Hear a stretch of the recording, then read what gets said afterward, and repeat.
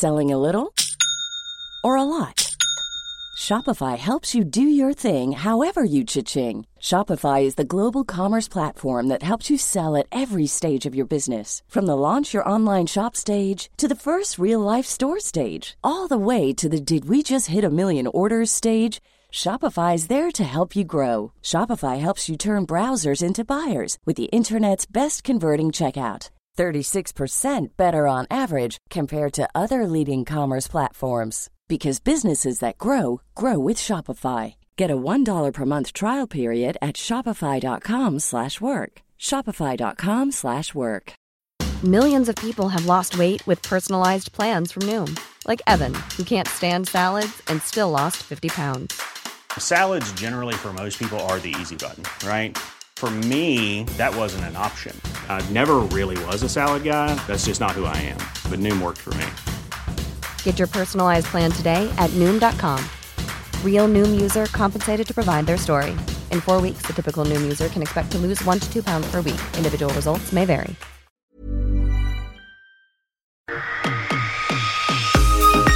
Då hälsar vi er välkomna till Futsalpodden.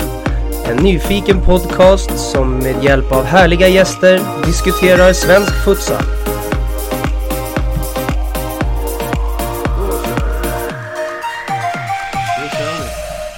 Robin Rosenstam heter jag och leder Futsalpodden. Det är en härlig sport jag får äran att vara del av och hoppas genom denna podcast att ni alla lyssnare får en härlig insikt i den sporten som så många utöver mig tycker om så mycket. Cirka 150 000 licensierade futsalspelare finns det i Sverige och det är en av Sveriges snabbast växande inomhussporter. I den här podden kommer vi att diskutera futsal i allmänhet, men några få förkortningar som vi pratar mycket om är SFL, Svenska Futsalligan, som är den högsta serien i Sverige för herrar, som inför denna säsongen 2018-2019 är indelad i en nationell rak serie istället för 2 geografiskt indelade serier med slutspel som det var i fjol. Serien består av 14 lag där lagen på plats 12, 13, 14 efter 26 spelade omgångar kommer att lämna för division 1. RFL, damernas högsta serie i Sverige, regionala futsalligan, är en geografiskt indelad högsta serie som spelas över hela landet i 6 olika serier där alla serievinnare och de 2 bästa tvåorna går vidare till slutspel. Då är det dags att presentera nästa gäst. Det är ingen mindre än Lasse Ternström. Välkommen till podden. Tack så mycket. Hur känns det här? Har du varit med i någon podd förut? Ja, det har varit i några sammanhang. Ja, kul. Ja, spännande. Det är kul. Vi sitter här i ett konferensrum på ett hotell i Strängnäs, där du har varit och tittat på Strängnäs Futsal Club mot Örebro SK igår. Hur kändes det? Det var kul. Jag har varit här tidigare och besökt föreningen off-season, om man säger så, innan säsongen började. Men min första match i alla fall här uppe, och det var kul att få komma hit. Vad ska man säga mer? Nej, man tittar ju mycket på organisationen runt evenemanget. Det är ju det som är fokus, kan man säga, under den här säsongen för mig, att hjälpa klubbarna att få till det. Sen var det en kul match, svängigt men kul liksom, mycket målchanser, mycket mål, och jag var nöjd med resan. Ja, det var en match som böljade fram och tillbaka, men vi kommer återkomma lite till det. Vi kommer börja med en faktaruta om dig. Ålder? 45. Familj? Gift och 2 barn. Yrke? Liga ansvarig då för Svenska Futsalligan. Utbildning? IOM, Business School. Förutom det då så är det lite andra marknadsutbildningar och så. Vad har du för favoritmat? Är det något speciellt som faller herr Ternström i smaken? Borde jag ha varit lite förberedd på den frågan, men jag säger väl klassiskt grillat. Grillat. Fågel, kött. Ja, det är fint. Du själv har spelat futsal? Back in the days. Back in the days. Då hette det knappast futsal, ska jag vara ärlig och säga, utan det var ju en blandning mellan five-a-side, inomhusfotboll, allt vad man kallade det. Jag hade ju förmånen att bli elitspelare i fotboll ganska tidigt, så det fanns inga möjligheter att få spela inomhus på min tid liksom heller. Men om du fick... om vi tänker dagens futsal då. Vad hade du för bästa egenskap som futsalspelare, om vi säger så? Five-a-side-spelare. Jag hade nog spelat en vinge, tror jag, för jag kvick, bra speluppfattning, hyfsad teknik. Så hade jag nog spelat med vinge. Ja, du har fått svar på en position, så att säga. Men där var faktarutan över. Kan du inte berätta lite om dig själv då? Vart bor du? Jag bor i Göteborg. Har bott i Göteborg hela mitt liv. Stort sett bodde lite utanför Göteborg i en mindre ort som heter Mölndal, där jag var uppväxt. Hela mitt liv har egentligen präglats av idrott. Och redan i 17 års ålder så fick jag A-lagskontrakt med Gais. Så spelade min första allsvenska match när jag var 18. Och sen har det egentligen varit fotboll på heltid i stort sett hela mitt liv. Slutade spela relativt tidigt ändå vid 30 års ålder, men... Var det på grund av någon skada eller? Ja, jag fick en lite tyngre meniskskada där som inte fick ordning på. Men fick tillbaka motivationen för att satsa som ledare och blev ganska snabbt intresserad av yrket, tränarskapet liksom, och började utbilda mig. Gick de här mindre utbildningarna först, men fortsatte och gick till och med den högsta utbildningen i Europa då, Pro Level. Och sen så blev jag assisterande tränare i Gais A-lag då. Ja, för det var väl både i Superettan och i Allsvenskan sen. Ja. Med Roland Nilsson där. Och sen efter det så var jag mogen att ta ett eget lag. Tog jag första division 3-förening som heter Sävedalen. Och sen efter det så tog jag Kviding i division 1 och sen Kviding i Superettan. Ja, det gick inte så bra. Nej, det var ett tufft år. Det var det, ja. Till mitt försvar får man väl säga ändå att vi kom i 2 i division 1. Ja. Kvalade mot Öster och förlorade. Och var inställda på en säsong till i division 1. Och satte upp våra träningsmatcher mot lite sämre motstånd och värvade lite spelare som var division 1-mått. Men som blixt från en klar himmel kan man nästan säga så gick ÖIS i konkurs. Ja, då fick vi deras plats för vi var bästa kvallaget. Ja. Så i mars fick vi platsen en månad innan serien skulle börja. Jaha, den skojar man inte bort direkt. Så vi hade en ganska tuff försäsong utifrån till Superettan-nivå. Men visst, inga ursäkter egentligen, men en förklaring kanske till att det gick lite sämre för oss. Jo, men rent krasst så tänker man ju, det är ju väldigt stor skillnad på Superettan-spelare och division 1-spelare. Och har man en trupp då som är enbart division 1-spelare, det är klart att det blir svårt att göra bra resultat i Superettan när nivån är stor. Så var det. Division 1 är ju en serie för lite mer unga, plantskola-division om man säger så, tycker jag då. Mycket konstgrässpelare.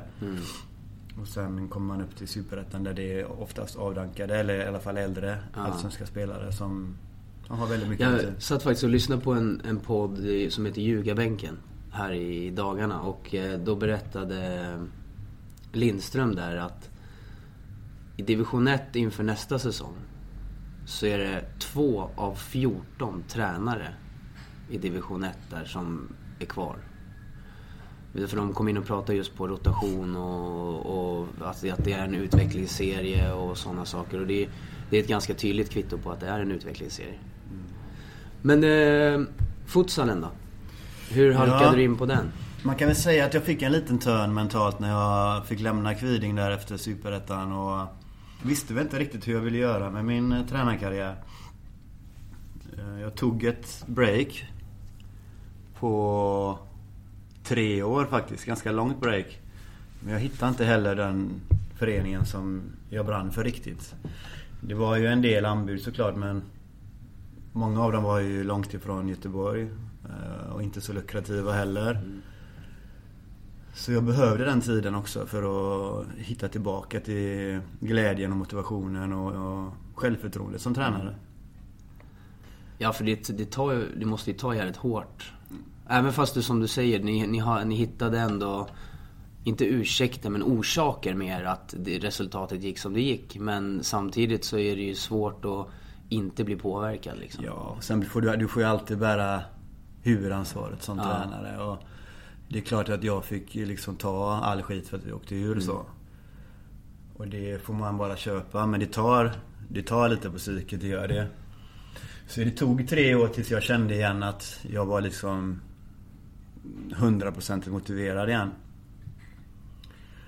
Och då, just i den vevan, så fick jag ett samtal från Göteborg futsalklubb som de hette då. Och då var jag inte alls liksom inställd på att jag skulle byta sport. Utan jag var ju inställd på att jag skulle bli fotbollstränare igen. Ta upp min karriär om man säger så. Men jag gav det en chans. Var nere på 2 träningar. Och sa att jag behöver liksom vara med på lite och titta innan jag kan bestämma mig för ett sånt här stort beslut. Och blev ganska så här frälst ganska snabbt av det taktiska i sporten.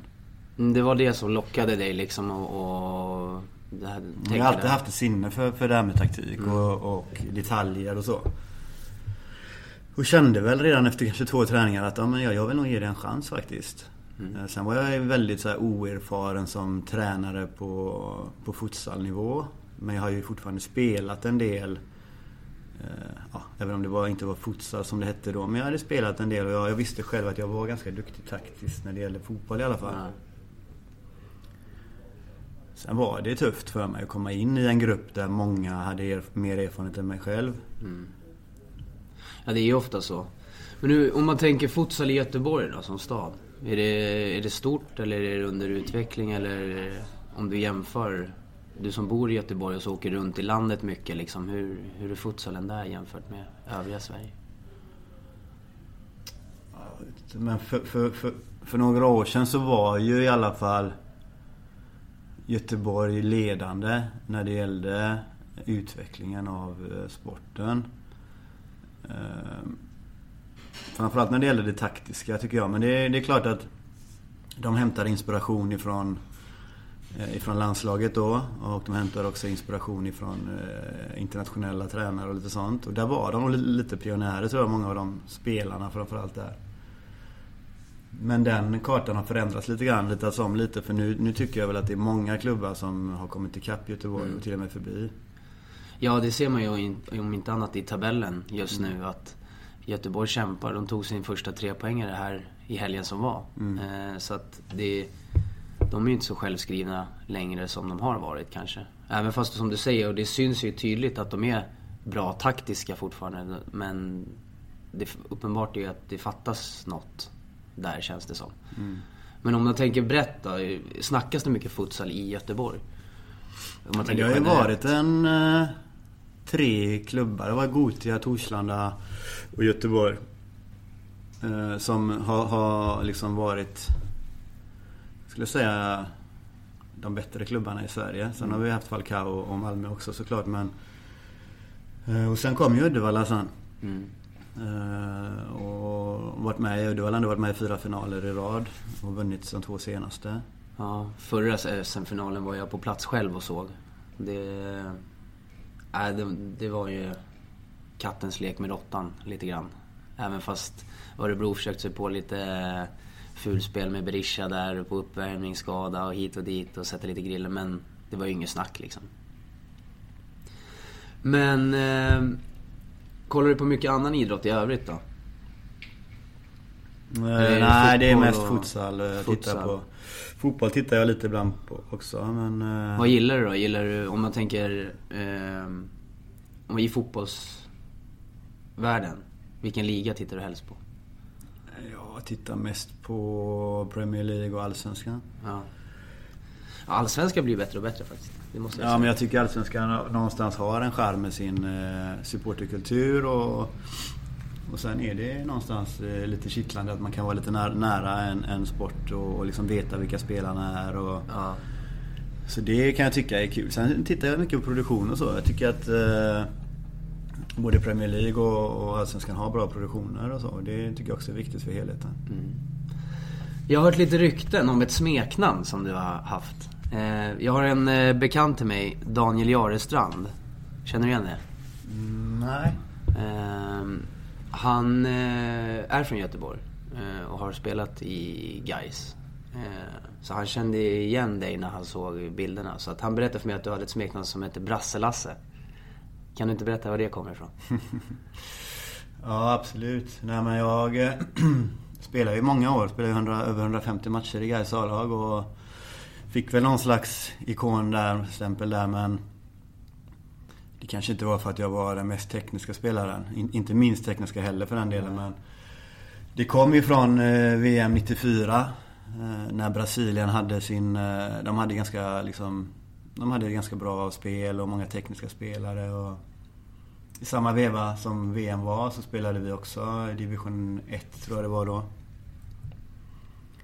Så fick jag en lång utspark från målvakten långt ut på motståndarnas planhalva, och ja, det låter inte så märkligt egentligen, men tog ner den ganska så snyggt, en lång utspark. Ja. Och då körde de där klacken liksom. Och sen hängde det i 5-6 år. Så då blev du Brasse-Lasse med hela makrillarna liksom? Ja, så var det. Ja, häftigt. För man tänker ju annars Brasse-Lasse, då tänker jag överstegsfinter och kvicka dribblingar och sådana saker. Så att, men jag hade en del sådana ingredienser i mitt spel, även om jag inte var... Vad spelade du för position då? Jag spelade högerytter. Högerytter. Mycket poäng? Ja, ganska mycket poäng. Ja. Men jag var liksom ändå inte den här spelaren som stod för det kreativa. Nej. Egentligen, utan det var mycket speluppfattning och bra löpningar och så. Men om man tänker, när du blev tränare då för ditt första futsallag, hur gick det då? Jag sa ju det, jag kom ju in där som väldigt oerfaren tränare och försökte faktiskt att vara nära spelarna. Jag tog väl den chansen, eller det kanske var tvunget att det skulle vara så just för att de skulle öppna sig för mig också. Så jag hade en väldigt nära relation med spelarna. Det kan ju vara på gott och ont. Ja, det var nästan mer en kompisrelation än en tränarrelation med spelarna. Och det var väl liksom så här att spelarna frågade inte mig om saker, utan jag fick ju fråga dem om saker. Men jag var ödmjuk inför det, och jag visste att jag hade ett bra ledarskap i det hela, och lät dem egentligen hållas lite första året där. Och vi vann ju faktiskt det året då, Göteborg futsalklubb mot Uddevalla där. Och sen andra året så kände jag lite att ja, och då hade jag följt internationellt futsal i ett helt år där på YouTube och så här, och kände väl att fasen, vi spelar ändå inte riktigt så som vi bör spela. Vi backade hem med hela laget, spelade väldigt tight box och kontrade liksom. Och gjorde ju väldigt mycket mål på kontringar och på fasta, men jag kände fortfarande att både försvarsspelet och anfallsspelet borde utvecklas mer. Och som mitt andra år så tog jag faktiskt tag i det med spelarna och sa det att vi kan inte liksom ha som målsättning att vinna i år igen, för det är inte tillräckligt motiverande, utan vi behöver ha en målsättning som även handlar om prestationer, inte bara resultat. Då satte vi upp 2 målsättningar, och det var att jobba med ett högt försvarsspel och att kunna dominera matcher, inte bara göra mål på kontringar då. Och det var väl en tuff resa liksom, men lyckades inte alltid. Det är ganska svårt att få till det i matcher. Men vi valde också att göra det i perioder i matcherna, inte hela tiden, utan ja, ibland kanske i början på matchen, eller kanske om vi ledde någon match lite större och så här. För ofta så blir man ju straffad om man ligger med ett högt försvarsspel hela matcher, för du säger vad man vill, men man orkar ju inte i 40 minuter och stå högt och ligga högt, för det krävs ju en hel del. Så man blir ju rätt straffad. Ja, och vi hade inte heller den fysiska kapaciteten för det. Vi tränade ju på den tiden kanske 2 gånger i veckan.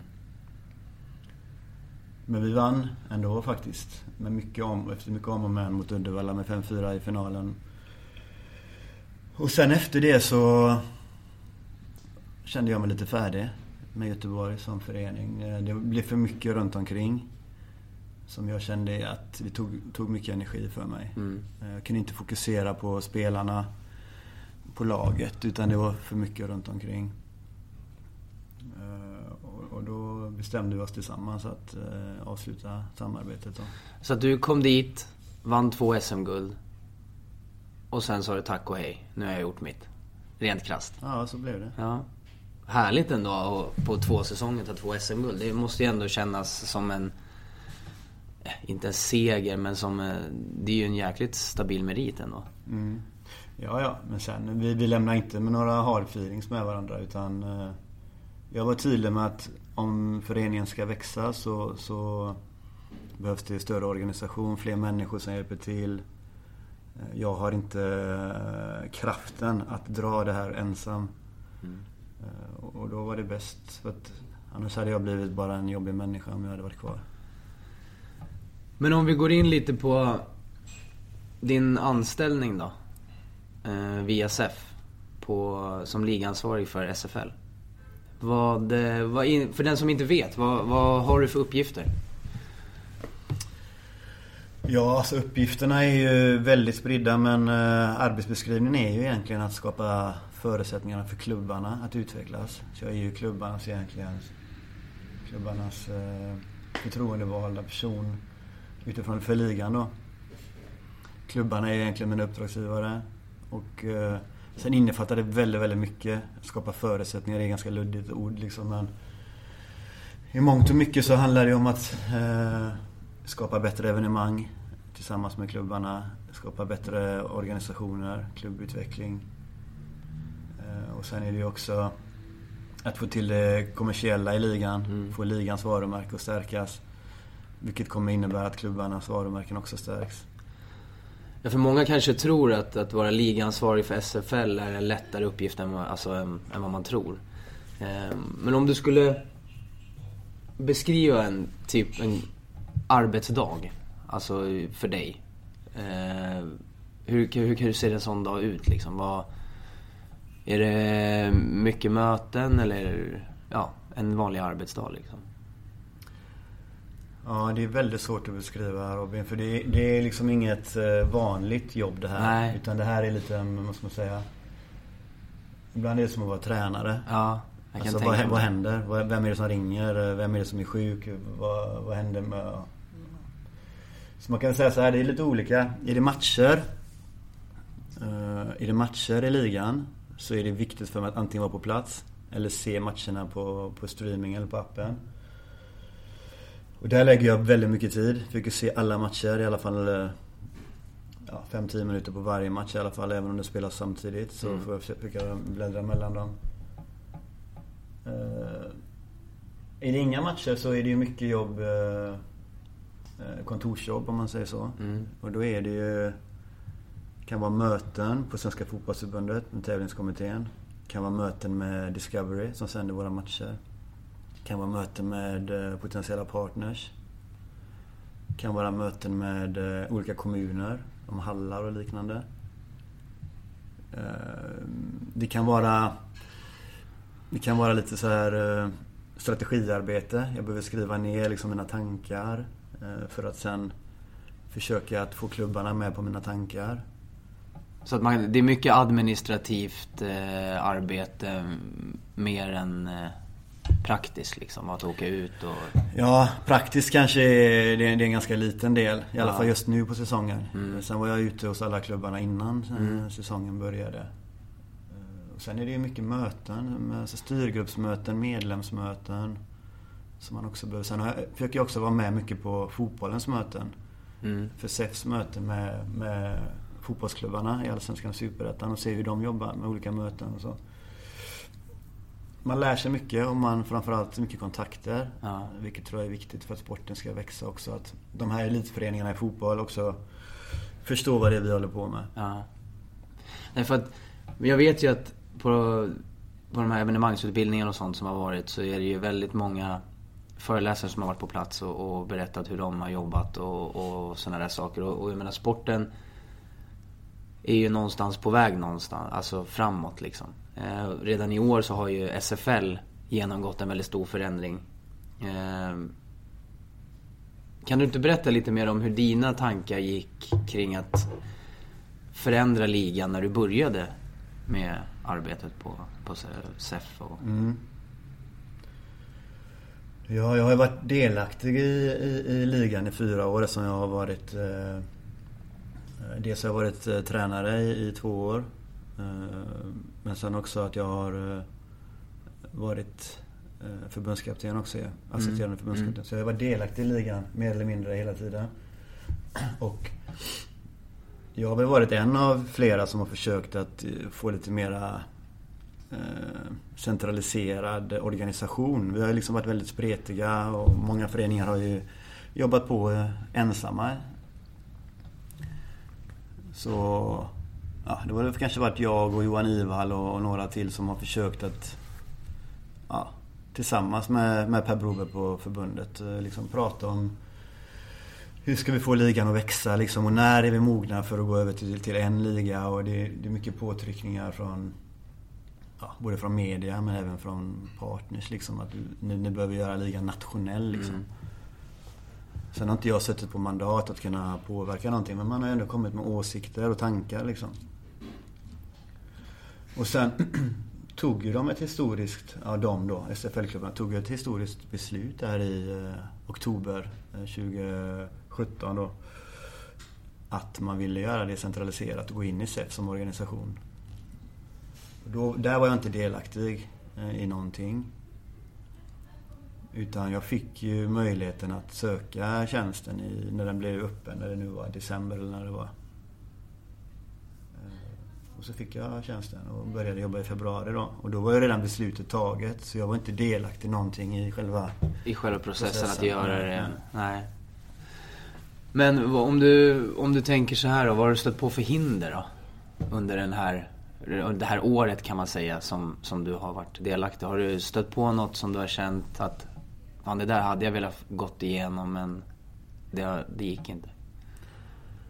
Ja, eftersom jag inte var delaktig i beslutet så är det svårt att liksom titta tillbaka och kunna säga att det här borde vi gjort bättre eller jag har gjort bättre. Men det är klart att man har ju hört en del reaktioner från framförallt division 1-föreningarna då.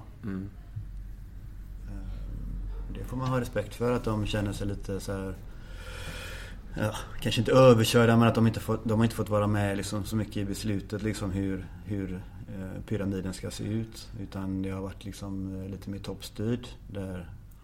Men å andra sidan så jag vet diskussioner har varit på tal förut. Division 1-klubbarna, många division 1-klubbar har ju väldigt mycket åsikter. Men om man inte dyker upp på... Jag vet, du har ju varit ute och bjudit in alla division 1-klubbar till att berätta vad ligan, SFL, handlar om. Vad jag förstod det så var det inte jättebra respons.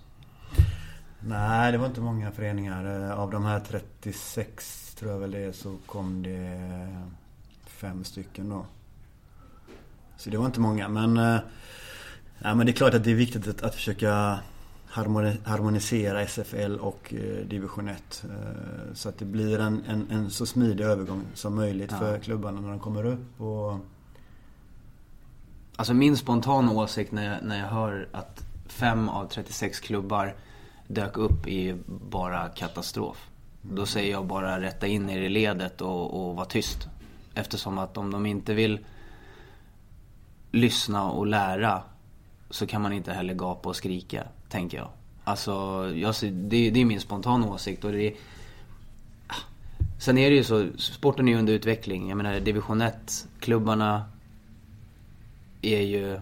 Jag vet ju själv, eftersom att Strängnäs till exempel kommer från division 1. Jag vet vilken nivå division 1 var, jag vet vilken nivå nu SFL är. Så att jag förstår ju att det inte finns möjlighet, men samtidigt så... Någonstans så måste ju åsikterna tas upp någonstans. Och det här var väl ett gyllene läge då som man gick miste om, tänker jag. Absolut. Och jag försöker fortfarande att liksom vara tydlig med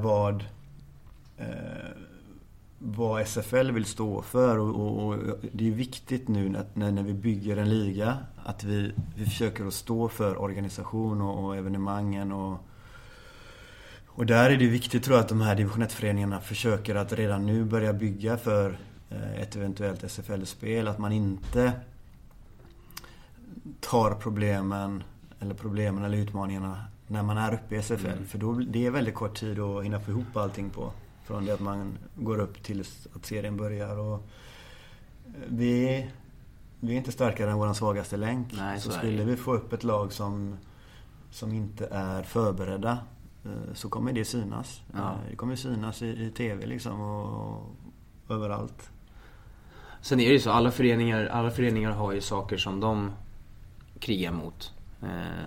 Jag vet många föreningar har ju svårt att få ihop folk till organisationer, och många brottas med hallar och sådana grejer. Så att alla har ju sina hinder på vägen så att säga. Men du var inne lite på det själv. Du tittar mycket matcher på appen SFL Live. Hur tycker du att responsen på den har varit under den här säsongen hittills? Väldigt positiva tittarsiffror. Vi hade ju förra året ett annat upplägg. Det var en annan IT-plattform och där klubbarna själva fick i stort sett administrera streamingen helt på egen hand.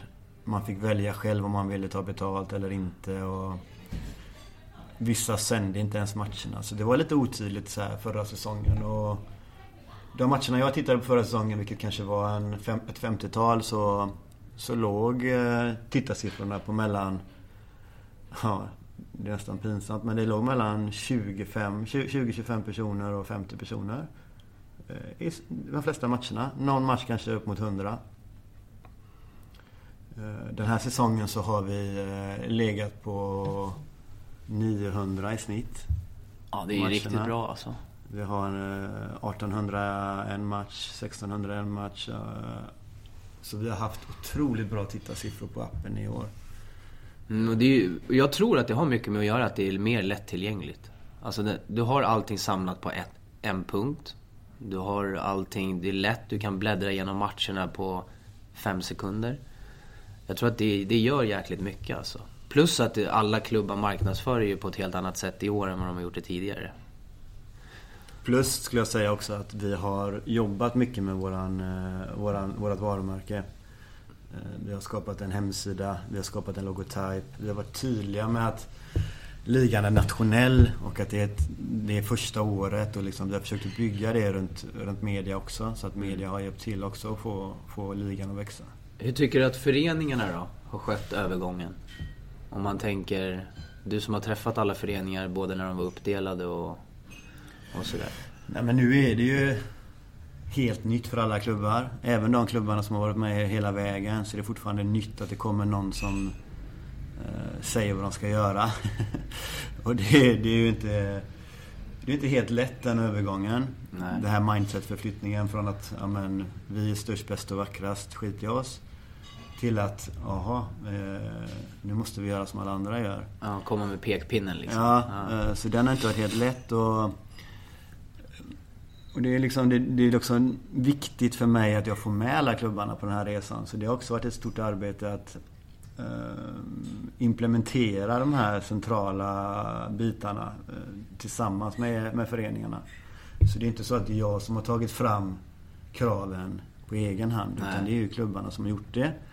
Och klubbarna vill också att det ska vara lite högre krav nu när vi går in i nationella ligan. Men jag tycker övergången har gått bra. Visst, vi har haft lite utmaningar när det gäller sändningar och så här, men det är helt naturligt. Det är helt naturligt för att... Men alla gör ju det här för första gången. Ja. Så att det vore ju konstigt, tycker jag, om allting funkade fläckfritt. Mm. För jag menar, alla måste ju lära sig någon gång. Jag menar, du hoppar inte upp på en cykel och kan cykla det första du gör liksom. Jag träffade Svenska handbollsligan här igår, och för 4 år sedan så slutade de sända själva då. Så i 3 år har de haft produktion inköpt, om man säger så. Men de har också hållit på i 100 år med den ligan, och vi har hållit på i 4 år. Och ibland beter vi oss som att vi är liksom som en allsvensk förening i fotboll, liksom, att vi ställer de här kraven på varandra och att vi tror att allt ska funka smärtfritt och så, men vi är en otroligt ung liga. Mm. Men på tal om just tv-sändningar och tv-rättigheter, Discovery har klivit in och köpt rättigheterna, visar 10 matcher under säsongen. Hur gick förhandlingarna till? Där är jag lite nyfiken på. Hur mycket arbete ligger liksom bakom den dealen, eller sådana saker? Hur gick förhandlingarna till? Jag ska vara lite försiktig att uttala mig i det här för att jag har inte varit med i förhandlingarna. För att förhandlingarna skedde innan jag började. Okej. Och det är ett stort avtal tillsammans med SEF och Discovery som innefattar Allsvenskan, Superettan och SFL. Okej. Så de har köpt 3 rättigheter. Alltså de köpte inte Allsvenskan och Superettan separat och sen... Okej, så det var allting var inbakat i samma. Ja. Då kan vi lämna det där tycker jag. Ja. Men om vi tittar på tv-matcherna då. Sist nu så var det väl Stockholmsderbyt. Vad har vi för... Har du någon publiksiffra? Eller tittarsiffra? Ja, men vi har fått lite så här... Framförallt fick vi på första matchen. Och då låg det på runt 7000 tittare. På Eurosport då? På Eurosport, ja. Och det är de är väldigt nöjda med. Innebandyn har... Nu har innebandyn lite fler matcher än vad vi har. Men de har i snitt 4 500 på sina matcher innebandyn på Eurosport. De visar på Eurosport 1 också. Så de är jättenöjda. Och de säger också att det är svårt att få tittare på linjär tv. Det är, ofta så tittar man på någon app eller liksom, man tittar kanske highlights och så här liksom. Men du har inga siffror på Stockholmsderbyt? Nej, inte på Stockholmsderbyt har jag inte. Det är lite synd, för den är man lite nyfiken på. För jag vet att det är många som pratade om att titta på den matchen. Men hur bestämmer Discovery då vilka matcher som de ska visa? De bestämmer väl egentligen vilka krav de har. Och sen får jag hjälpa dem, för de har inte varit i alla arenor och så. Nej. Men de bestämmer till exempel att det måste vara dubbla läktare. Det måste finnas tillräckligt med utrymme för kamerateamet. Både uppe på från där de filmar, men också inne på inneplan. Det måste vara en hall med säkerhet där man har organisationer som kan ta hand om det skulle hända någonting. Det måste vara matcher som är publikvänliga. Life is full of awesome what-ifs, and some not so much, like unexpected medical costs. That's why United Healthcare provides Health Protector Guard fixed indemnity insurance plans to supplement your primary plan and help manage out-of-pocket costs. Learn more at uh1.com. There's never been a faster or easier way to start your weight loss journey than with PlushCare. PlushCare accepts most insurance plans and gives you online access to board-certified physicians who can prescribe FDA-approved weight loss medications like Wegovy and Zepbound for those who qualify. Take charge of your health and speak with a board-certified physician about a weight loss plan that's right for you. Get started today at plushcare.com/weightloss. That's plushcare.com/weightloss. plushcare.com/weightloss. There's never been a faster or easier way to start your weight loss journey than with PlushCare. PlushCare accepts most insurance plans and gives you online access to board-certified physicians who can prescribe FDA-approved weight loss medications like Wegovy and Zepbound for those who qualify. Take charge of your health and speak with a board-certified physician about a weight loss plan that's right for you. Get started today at plushcare.com/weightloss. That's plushcare.com/weightloss. plushcare.com/weightloss. Och det ska helst vara många tittare på matcherna. Vilket är svårt för dem att veta innan vilka lag som drar mycket tittarsiffror och så. Men de antar ju att det är de här storklubbarna som drar mera publik på tittarsiffrorna.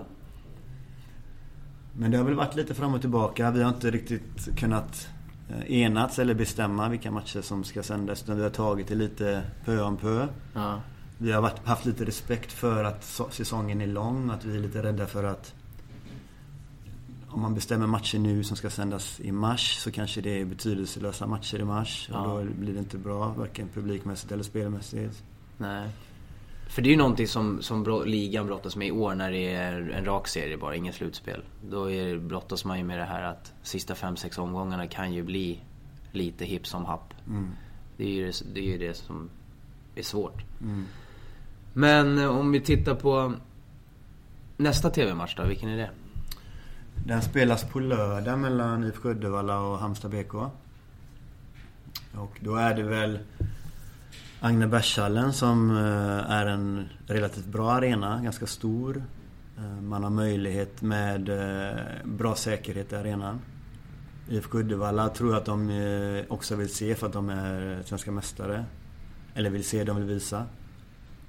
Och sen vill de visa HBK för att det är ett elitlag i fotboll. Där måste jag, i första avsnittet så nämnde jag att Göteborg-Halmstad skulle visas på Discovery. Så där måste jag erkänna att jag sa fel. Jag menade Uddevalla-Halmstad såklart. Ja, men sen någonting som man måste också ta i beaktning, det är ju att Eurosport har ju inte bara futsal på sina kanaler, utan de har ju innebandy som är stor. Sen har de Europa League. Och vi får ju liksom, i och med att vi kommer in rätt sent i det här, anpassa oss efter tv-tablån. Vad finns ledigt? När kan de trycka in futsal? Och där har det liksom varit, man kanske har velat visa en annan match, men den har inte gått att få in i tablån liksom. Nej, det är mycket meck kan jag tänka mig att få allting att klaffa. Mer än vad folk tror. Ja, nej, men så är det ju. Jag hörde på Adnan där när han blir intervjuad av det, att man bara väljer att satsa på ett lag, men så är det verkligen inte. Utan nu har IFK Uddevalla fått en match, nu kommer de få även 2 till nu då, men det är som sagt, det är tv-tablå, det är arenor, det är många saker att ta i beaktning när man väljer ut matcher. Men om vi tittar lite på, som du nämnde själv, du har varit assisterande tränare i svenska herrlandslaget. Hur hamnar du på den posten? Och vad känner du om den tiden liksom? Jag kände väl när jag lämnade Göteborg som tränare att jag inte var färdig som tränare. Jag var färdig med den föreningen och började ju att fortbilda mig, eller i alla fall liksom skapa mig mer kunskap om futsal. Fortsatte att titta mycket på matcher på YouTube och så här, och åkte även på studiebesök till Kroatien, till Dinamo Zagreb. Träffade Micho Martic där som är tränare där och som även tränar finska landslaget. Träffade Matija Dulvat som var lagkapten i Zagreb där och var med dem en vecka. På den veckan lärde jag mig mer än vad jag lärde mig på 2 år i Sverige. Och kände att jag hade fortfarande mycket att ge som tränare. Fick också möjligheten att bli förbundskapten för flicklandslaget i Sverige då. F17, och var med där i 1 år och tyckte det var otroligt roligt verkligen. Inte bara att få liksom jobba med futsal, men också att få jobba med landslag och få jobba med flickor och så. Ja, det var väldigt utvecklande. Ja, för det är ändå högsta du kan komma i, alltså på i den ålderskullen liksom. Men är det många utav de tjejerna som du hade kontakt med då som du vet fortsatt spela futsal och spela nu? Är det någon som har tagit klivet upp och spelar? Nej, det är ingen som har slagit sig in i damlandslaget, är det inte. Men det har jag ska inte säga att det har med en sak att göra, utan det har också att göra med att vissa av dem har blivit lite för bra i fotboll. Okej, ja. När jag hade dem så var de liksom inte så jättebra i fotboll. De var på en okej nivå. Ja. Men 2-3 stycken av dem fick en väldig utveckling efter flickan. Är det några som vi känner igen? Alltså Emma Östlund spelade med mig i flicklandslaget. Hon är från Örebro. När hon kom till flicklandslaget så var hon en medioker juniorspelare i ÖSK Söder. Men efter kanske bara några månader efter flicklandslaget så kom hon även med i flicklandslaget i fotboll, och hon kom med i Örebros damlag. Och det är väl en av dem. Sen har vi några till. Emma Paljevic, också väldigt duktig spelare vi hade i flicklandslaget. Och hon spelade då i något juniorlag också. Nu spelar hon ordinarie i division 1 för damer. Och hade några tjejer till som spelade i elitettan nu. Och är du uppe där på den nivån i elitettan där, så är det ganska svårt att kombinera med en sport till på elitnivå. Så att då tror jag att Muffe och Patrik där valde att lämna de tjejerna till fotbollen, eftersom de gör karriär där just nu också. Ja, Patrik där skrev faktiskt till mig när jag startade podden att han var glad över att vi hade startat och sådär. För att han hade saknat den här typen av... Och det är också någonting som jag tycker är väldigt roligt, för den responsen vi har fått på det här har varit helt fantastiskt. Vi har mycket lyssnare och många som har hört av sig och sådana grejer. Så att, nej, det här kommer bli jättebra. Bra. Det är, alltså alla forum vi kan ha för att få sporten att växa är väldigt positivt. Och sen är det väldigt kul också att beröra bredd, beröra damerna.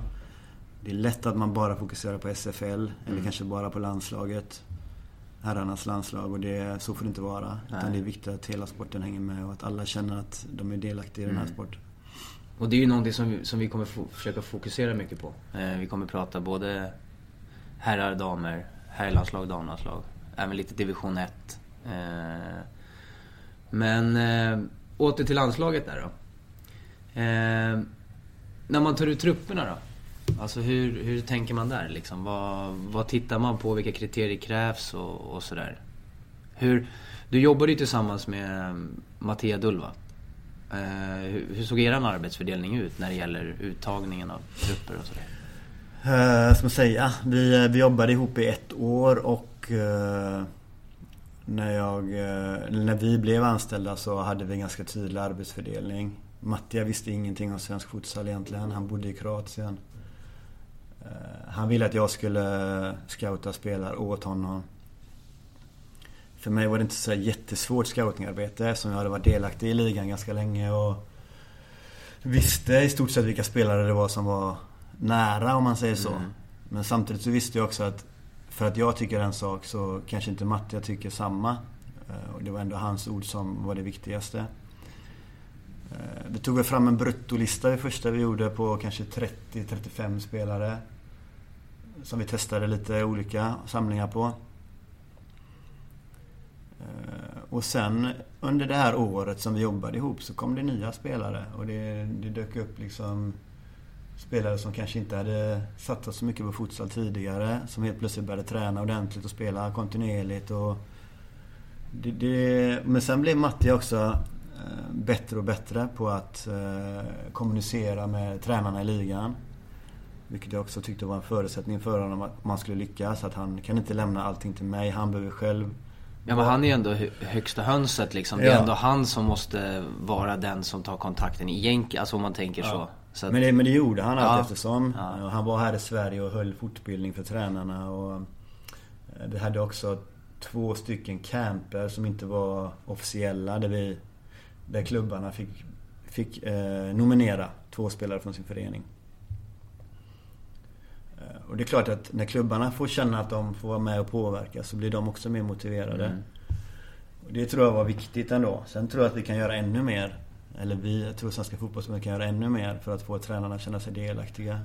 Ja, det är lätt att säga vi, för det är ganska nyligen som du lämnade det uppdraget som assisterande förbundskapten och ersattes av Niklas Asp, ja, precis. Men om man ser på den synen som finns då, att inte alla spelare blir sedda, hur tänker du där? Om man tänker på arbete som är idag, det är ju inte du, som sagt, du är inte assisterande förbundskapten längre, men du är ju fortfarande relativt insatt, kan jag tänka mig. Hur ser du på det, att inte alla syns eller att inte alla märks liksom? Det är ganska naturligt där sporten är just nu. Vi har inga heltidsanställda landslagstränare. Det är klart att i en perfekt värld så hade ju Mattia eller Niklas varit ute hos klubbarna oftare på träningar, tänker jag. Haft den dialogen med tränarna, kanske om inte varje vecka så i alla fall var tredje vecka, om olika spelare. Vara på plats på matcherna, inte bara se dem på appen, för det är skillnad. Karaktärsdrag och sånt ser du inte så bra på appen. Du kan möjligtvis se det tekniska, men inte alltid det taktiska och inte alltid det karismatiska. Så vara på plats på matcherna och vara på plats på träningar tror jag är viktigt för att kunna hitta alla. Och sen kontakten med SFL-tränarna då. Men hur ska landslaget kunna utvecklas då, för att liksom ta steg och kunna utmana, om man säger, på den stora scenen liksom? För vi är ju en bit efter många nationer, alltså futsalmässigt. Vad behöver vi göra? Är det utveckla spelarna, eller behöver, alltså förstår du vad jag menar? Hur ska det kunna utvecklas då? Det är ganska många steg som man behöver ta i beaktning, och sen tror jag också att man behöver ha tiden. Man får inte glömma här att vi är ganska nya. Titta på Finland liksom, de har ändå hållit på 20 år längre än oss med landslagsfutsal och de har fått en internationell tränare i Micho Martic. 5 år har han varit i Finland nu. Och sen har ju han också spelare som är väldigt dedikerade. Ja. Finska spelarna är otroligt dedikerade. De är amatörer allihopa. De tränar 5 dagar i veckan ändå. De missar inga samlingar. De satsar all in på futsal för de brinner för det. Och där har vi haft lite problem i Sverige med karaktärerna på spelarna i landslaget. Att man har inte brunnit för det tillräckligt mycket. Nej. Man har haft fotboll som sin första sport. Och det är klart att sånt påverkar ju utvecklingen. När man inte får kontinuitet i spelartrupper och liknande. Och sen är det också så här, vi är ganska vana i Sverige med att man ska ha betalt för att spela från fotbollen då. Redan på division 2-nivå så har man betalt här i Sverige när man spelar fotboll fast man är amatör. Och då förväntar man sig att man ska få det i futsal också. Alltså vi är nere på division 4-nivå får man betalt i Sverige. Ja. Det är galet. Så att jag tror att det är många bitar. Sen är det klart att vi behöver ha kompetensutveckling. Jag tycker att Mattia har kommit in med otroligt mycket kunskap. Alltså, som jag sa, jag var en vecka i Kroatien och lärde mig mer än på 2 år i Sverige. Jag tycker det är lite förvånande att inte fler SFL-tränare tar tillfället i akt när landslaget är i Sverige och spelar och tittar på träningar. Och vi har även haft, alltså jag och Mattia hade ju också en del 2-3 fortbildningar liksom. Och det var ganska så svalt intresse tycker jag från klubbarna. Så det är klart att tränarna behöver utvecklas mer. Och det är inte alltid att man kan sätta sig och luta sig tillbaka och skylla på förbundet att det inte finns några utbildningar. För utbildningar är en formell sak. Men jag kan tycka där att man tycker att de ska komma och titta på träningar eller landslaget och så. Jag spontant tänker att jag tycker det är svårt att veta var, när, hur tränar de. Vart finns den informationen? Vart kan man ta reda på det? Alltså, nu kan man ju såklart ringa till, alltså säkert till förbundet och sådär. Men där kanske är någonting som man kanske skulle behöva utveckla och dialogen med SFL-klubbarna. Kanske gå ut med ett mejl till varje samling att de här dagarna och de här platserna kommer vi träna på. Ni är välkomna att besöka oss och meddela oss innan bara. Alltså så.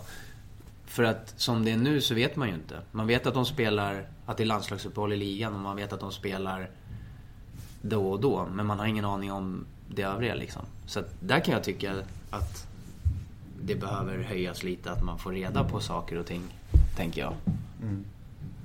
Ja men så kan det vara, absolut. Jag fick ju gå till mig själv när jag själv var tränare i IFK och det jag gjorde var ju att jag tog ju reda på saker själv. Ja. Alltså jag ringde till förbundskaptenen Charbel Abraham och frågade liksom: hej, jag vill komma och titta på era träningar. Jag vill vara med på matchen någon gång. Får jag vara det? Ja. Jag tror ibland att man behöver ta lite större ansvar för att vi har inte den organisationen, inte ens på förbundsnivå. Att gå ut med mejl till alla klubbarna och de här träningarna är det som gäller. Det är en ganska enkel grej egentligen. Och ta reda på själv, ja. Nej, men ganska enkel sak även för förbundet att mejla ut till klubbarna och säga så här: tisdag förmiddag, öppen träning, torsdag teori öppet för alla kommer att lyssna. Men jag tror liksom att även förbundet brottas med organisationen. Det är en person som jobbar med allting och det är Per Broberg. Så det är klart att visst, förbundet kan göra mer. Men jag tror även att tränarna kan göra mer om de vill bli bättre.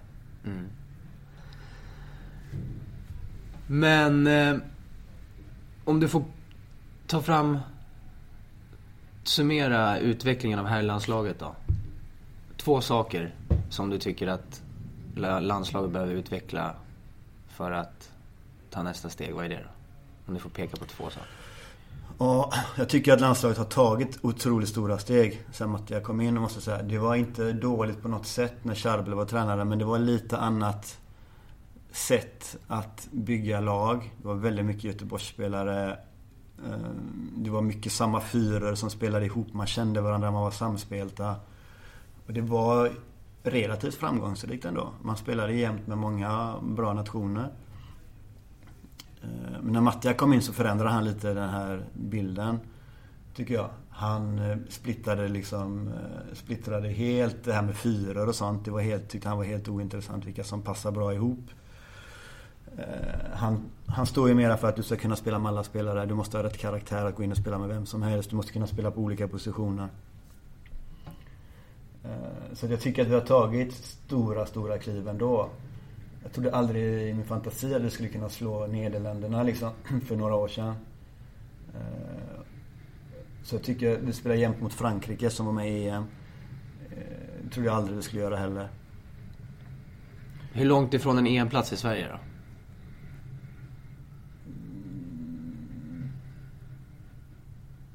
Finland har aldrig varit i EM. Och Finland är mycket bättre än oss, tycker jag då. Så det är ganska tuff konkurrens, du vet. Det beror lite på hur mycket de breddar UEFA med hur många lag som får vara med och så här. Men jag skulle vilja säga att vi är nog i EM 2026. Då tror jag vi är med igen. Det är ett par år kvar, visst. Men det spelas bara var fjärde år nu också. Ja, exakt. Så 2026 då spelar Sverige i EM. Det skulle jag vilja säga. Men svar på din fråga. Det som är viktigast för landslaget för att utvecklas, det är spelarnas karaktär. Ja. Spelarna måste ta sporten på större allvar. Träna hårdare, bli mer professionella i sitt levande. Liksom. Det är helt avgörande. För fysiken är så viktig också ju högre upp man kommer. Så. Ja, vad kul. Då ska vi se då. 2026, då bjuder jag in dig igen och så ser vi om Sverige spelar EM då eller inte. SFL då? Vi ska gå igenom kommande omgång nummer 11 lite snabbt. Norrköping Örebro SK spelar på fredag. Känns ju lite som att det är nu när Örebro förlorade igår mot Strängnäs FC, eller häromdagen rättare sagt. Den matchen kan ju bli ganska jobbig alltså. Ganska jämn match på förhand. Norrköping har kommit igång nu. De har ju värvat tillbaka han Malki, såg jag också. Ja, just det. Jo, men det blir nog en ganska jämn match, tror jag. Det kan nog gå lite hur som helst där. För mig är båda de två lagen någonstans i mitten när serien summeras. KFUM Torslanda då? Det känns också som... Nu gick ju Strängnäs om Torslanda igår. Jag tror att Linköping är ett lite bättre lag än vad tabellen säger. Men samtidigt så handlar det om att få in de här poängen. Och de har haft problem med att få tillräckligt med spelare på matcherna. Jag vet inte riktigt hur deras träningsnärvaro är. Men de har någonting i sitt spel, tycker jag. Men de har lite svårt för att få göra mål och lite svårt för att vinna matcher. Så att... Ja, det blir lite svårt beroende på hur matchen spelas. Torslanda är ju kanske seriens bästa lag när det gäller omställningar, tycker jag. Skulle det bli ett böljande spel så kommer Torslanda vinna den matchen. Blir det lite mer kanske lite mer uppställt spel och lite mer fasta situationer och sånt, så ja, då kan det bli jämnt. Men tråkigt svar, men... Nej, men de där två matcherna känns ju ändå... Det är återigen en sån här omgång där det är viktiga matcher för många lag som möter varandra liksom så. Alltså det är en viktig match både för Örebro och Norrköping. Örebro kommer från en förlust, Norrköping behöver ta poäng. Linköping behöver ta poäng, Torslanda blandar och ger. Borås, Djurgården. Borås gick på pumpen sist. Torska borta mot Örebro med 5-0. Så att Borås-Djurgården är också en sån där match som kan gå lite hur som helst. Ja, alltså jag har varit imponerad av Djurgården fram till derbyt. Sen tycker jag var väldigt blekt av dem. Men Borås på hemmaplan, duktiga faktiskt. Där tippar jag nog en etta. Borås har ju blandat och gett en hel del den här säsongen alltså. Uddevalla-Halmstad då? Kan Halmstad dra en skräll? Skrällde ju mot Nacka nu, vilket var väldigt imponerande. Ja, det får man ju säga. Den såg man ju inte komma direkt. Nej, där tippar jag en etta. Hammarby-Skofteby. Hammarby tycker jag väl gjorde en bra match både mot Djurgården men också liksom stabila nu här sista mot HBK borta och även mot Torslanda, liksom ganska stabila, men ja, Skoftebyn har mycket skadeproblem. De har många spelare skadade. Har lite svårt att veta om vilka som är tillbaka till den här matchen. Men om de har någon avstängning så här vet jag inte riktigt heller, men nej, jag tippar nog en 2 där. Skoftebyn alltså. Örebro FC Nacka Juniors. Det här är ju en riktigt rolig match alltså. Det här är ju också en sån där, som när jag träffade Adnan så var det ju Uddevalla Örebro. Det här Örebro FC mot Nacka, det känns ju som en så här, egentligen en riktig Eurosportmatch, tänker jag. Om man tittar på hur serien ser ut i år liksom. Ja, absolut. Det skulle nog kunna ha varit. Jag tror det var någonting med hallen där, att de inte tyckte att den var tillräckligt stor där, gamla Örebrohallen där. Ja. Att det är väldigt litet på inneplan där, mellan läktaren och inneplan där. Man kan inte röra sig där med kameran och sånt. Men visst, sportsligt, publikmässigt säkert också en otroligt bra tv-match. Ja, jag såg inte faktiskt HBK Nacka. Jag såg några minuter på den, men svårt att veta vad Nacka står för just i nuläget. Jag tror nog att det blir ett oerhört resultat. Jag tycker Nacka har ändå ett bra material på pappret, och ÖFC tycker jag också är ett väldigt bra lag. Ja, Örebro gjorde det riktigt bra mot Uddevalla. Ja, mot Borås också. Ja. Göteborg Strängnäs FC då? Jag såg ju Strängnäs här nu mot ÖSK. Jag tycker väl att Strängnäs har ju vissa nycklar i ett spel som gör att de vinner matcher. De har många, vad ska man säga, matchavgörande spelartyper. Många spelare som har spets.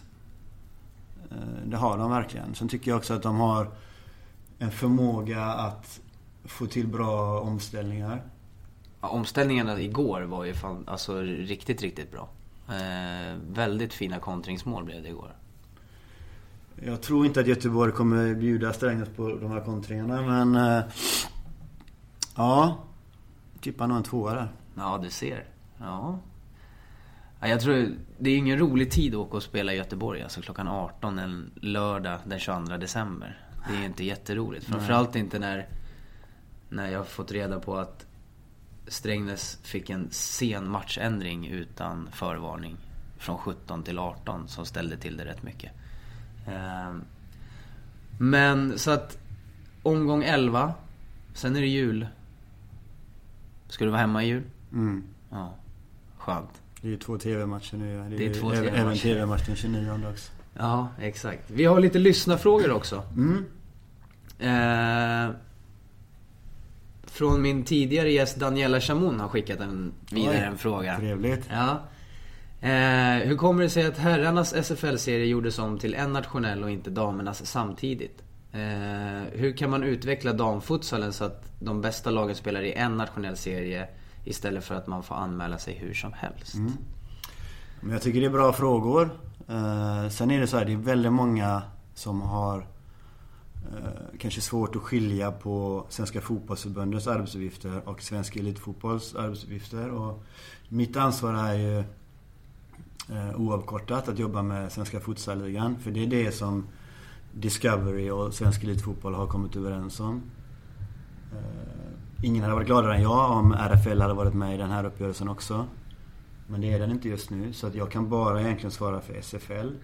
Men första frågan som hon ställer är ju hur det kommer sig att jag tror att ligan var mogen. Vi hade haft 4 år med 2 stycken serier. Och påtryckningarna från media och från partners var att vi behövde bli en nationell liga. Jag tror också att klubbarna var relativt förberedda på att ta den här resan nu. Det är ingen klubb som kommer gå i konkurs ekonomiskt här för att det blir en liga.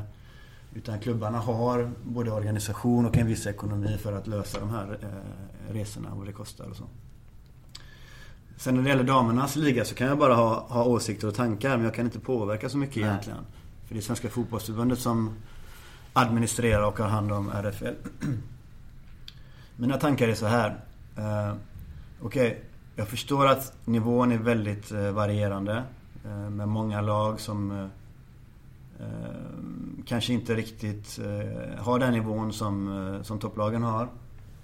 Jag vet också att i herrarna så hade vi också det så. Kanske framförallt första året. Jag vet att en match slutade 32-0 också i SFL första året. Så de här problemen kommer vi nog få se tyvärr ett tag. Men det som damerna bör göra är ju att smalna ner såklart. Jag tror kanske inte man ska gå ner på en liga. Det tror jag kommer bli för tufft ekonomiskt, organisatoriskt. Det är ju trots allt så, går du ner på en liga så då får du räkna med att spela ganska mycket matcher på helgerna och du får resa ganska långt och så här. Jag tror att man får ta små steg. Jag tror att damerna ska ta nästa steg nu efter den här säsongen, att smalna ner det. Kanske till 2 serier. Och så får man spela med 2 serier tror jag några år och känna på det. Och se hur det funkar och hur klubbarna hanterar det och sånt. Ja, vad spännande. Det är ju en fantastisk, tycker jag, att alltså RFL är ju att man har valt att liksom ändå kalla det RFL och det visar ju ändå att man vill någonting med det också på något sätt, tänker jag. Sen är det som du säger, SFL började ju någonstans. RFL har börjat någonstans. Det ska bli spännande att se hur det där... Verkligen. Men jag tror jättemycket på damfutsal och flickfutsal. Jag tror jättemycket på det. Jag tror att det finns större nästan möjligheter för flick och dam att bli toppnation. För att man har varit med från början. Det är inte många liksom, nationer i världen som har flick- och damfutsal på nationell nivå. Sen så liksom det är viktigt att vi ger det lite tid. Men det är också viktigt att damerna får uppmärksamhet. Att de känner att de verkligen är någon som bryr sig. Precis. Så podden här och futsalmagasinet och så, det är viktiga kanaler för att de ska känna att de blir sedda. Häromdagen så kom det en artikel i futsalmagasinet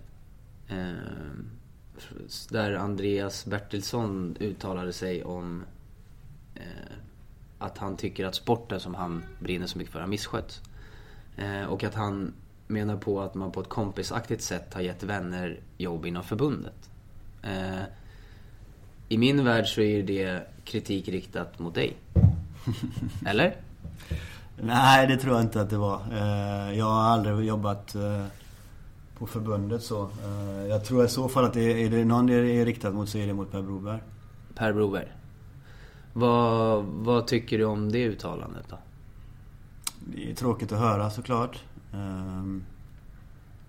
Sen ska jag egentligen inte uttala mig om saker som jag inte vet så mycket om. Jag kan bara uttala mig det som rör mig själv och jag fick rollen som förbundskapten för flicklandslaget först. Jag tror att jag var bäst lämpad för det jobbet. Jag har stor erfarenhet av att träna flickor. Jag har hade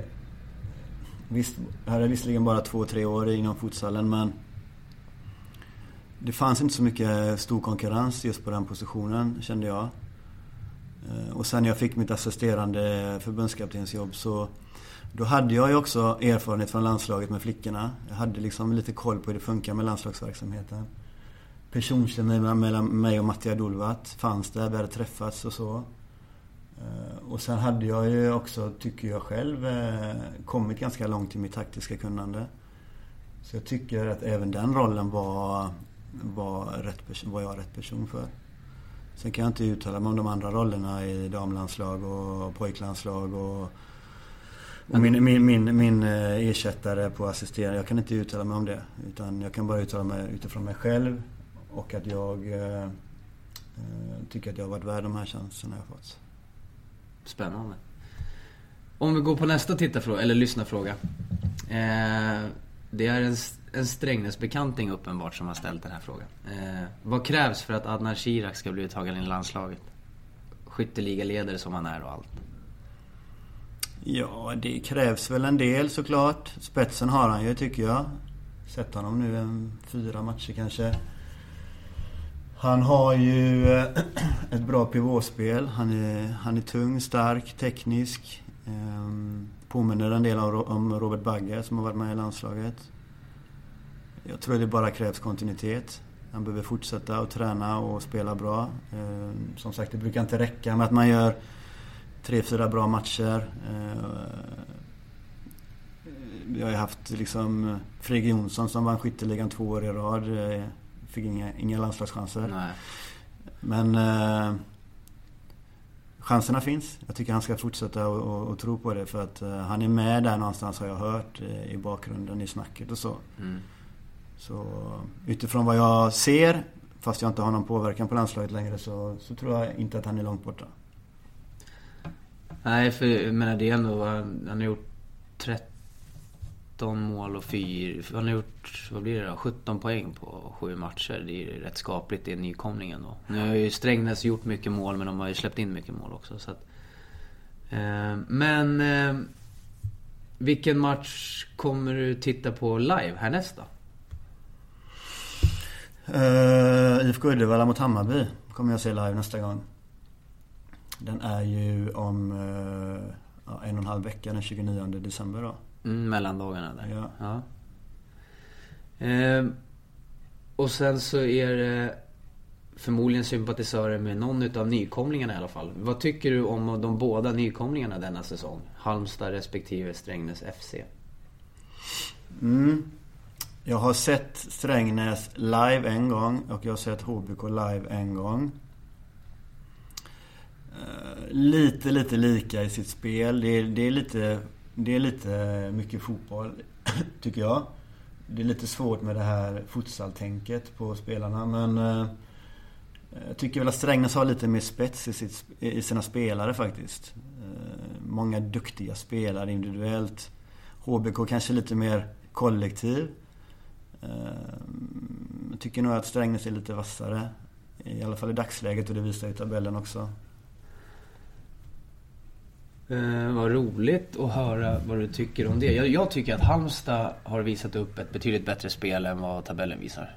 Det är min personliga åsikt. Jag har lidit lite mer av faktiskt. För det, trots allt så nykomlingarna vill man ju inte ska bli någon form av strykgäng. Det är inte kul varken för lagen eller för sporten liksom. Man vill ju att de som kommer upp ska kunna utmana. Men jag har lidit med Halmstad faktiskt.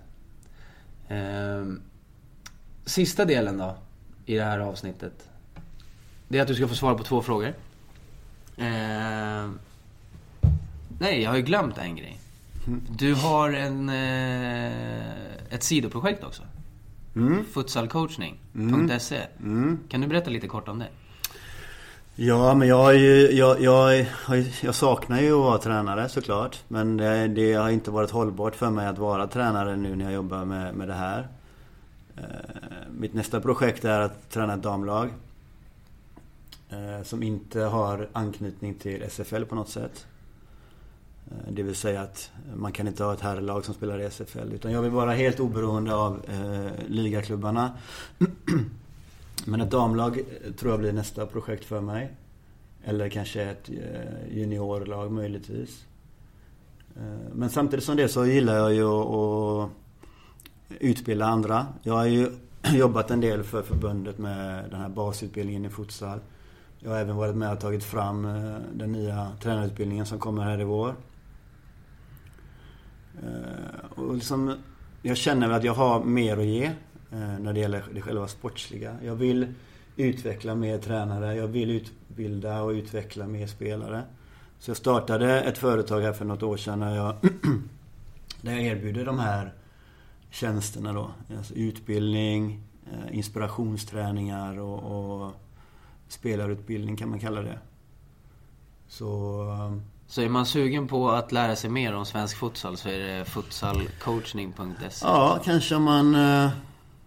Det kan också vara man ska spela inomhuscuper och så här liksom, man kanske inte har någon erfarenhet alls av futsal. Då kan jag komma och hålla i träningar, lite mer inspiration. Det är svårt att lära någon på en träning så här.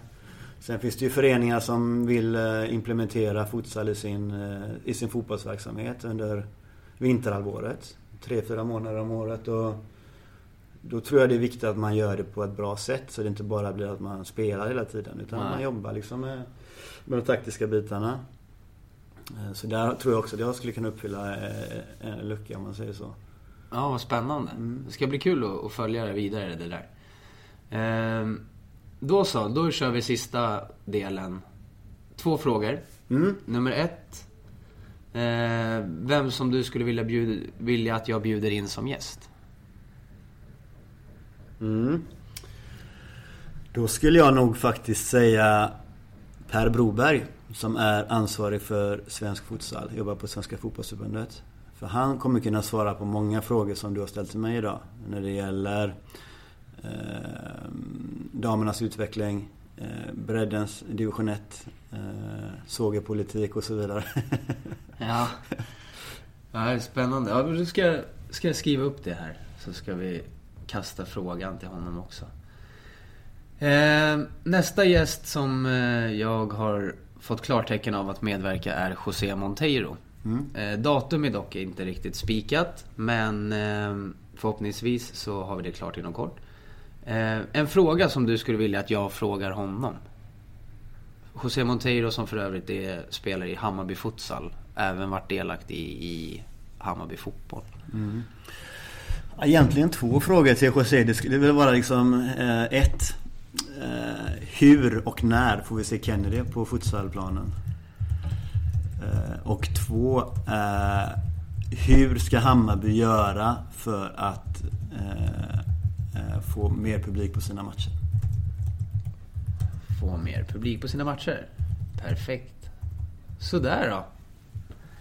Vad roligt. Då är det här klart. Ni hittar oss på Acast, iTunes och Spotify. Ni söker Futsalpodden. Då får jag tacka dig, Lasse, för att du ville vara med. Tack så mycket. Kul. Hur var det här? Det var nära. Det var kul. Men jag gillar att prata futsal, såklart. Man vet att man har en stark position och att många har åsikter om mig, och man försöker ju vara liksom så förklarande och ödmjuk som jag är som person, och viktigt för sporten att du gör detta också. Kul. Nej, det är riktigt roligt. Bra surr i 1 timme och 12 minuter. Jajamän. Ja, kul. Tack. Stort tack. Tack. Mom deserves the best, and there's no better place to shop for Mother's Day than Whole Foods Market. They're your destination for unbeatable savings, from premium gifts to show-stopping flowers and irresistible desserts. Start by saving 33% with Prime on all body care and candles. Then get a 15-stem bunch of tulips for just $9.99 each with Prime. Round out Mom's menu with festive rosé, irresistible berry chantilly cake, and more special treats. Come celebrate Mother's Day at Whole Foods Market. Imagine the softest sheets you've ever felt. Now imagine them getting even softer over time. That's what you'll feel with Boll & Branch's organic cotton sheets. In a recent customer survey, 96% replied that Boll & Branch sheets get softer with every wash. Start getting your best night's sleep in these sheets that get softer and softer for years to come. Try their sheets with a 30-night guarantee. Plus, get 15% off your first order at bollandbranch.com. Code BUTTERY. Exclusions apply. See site for details.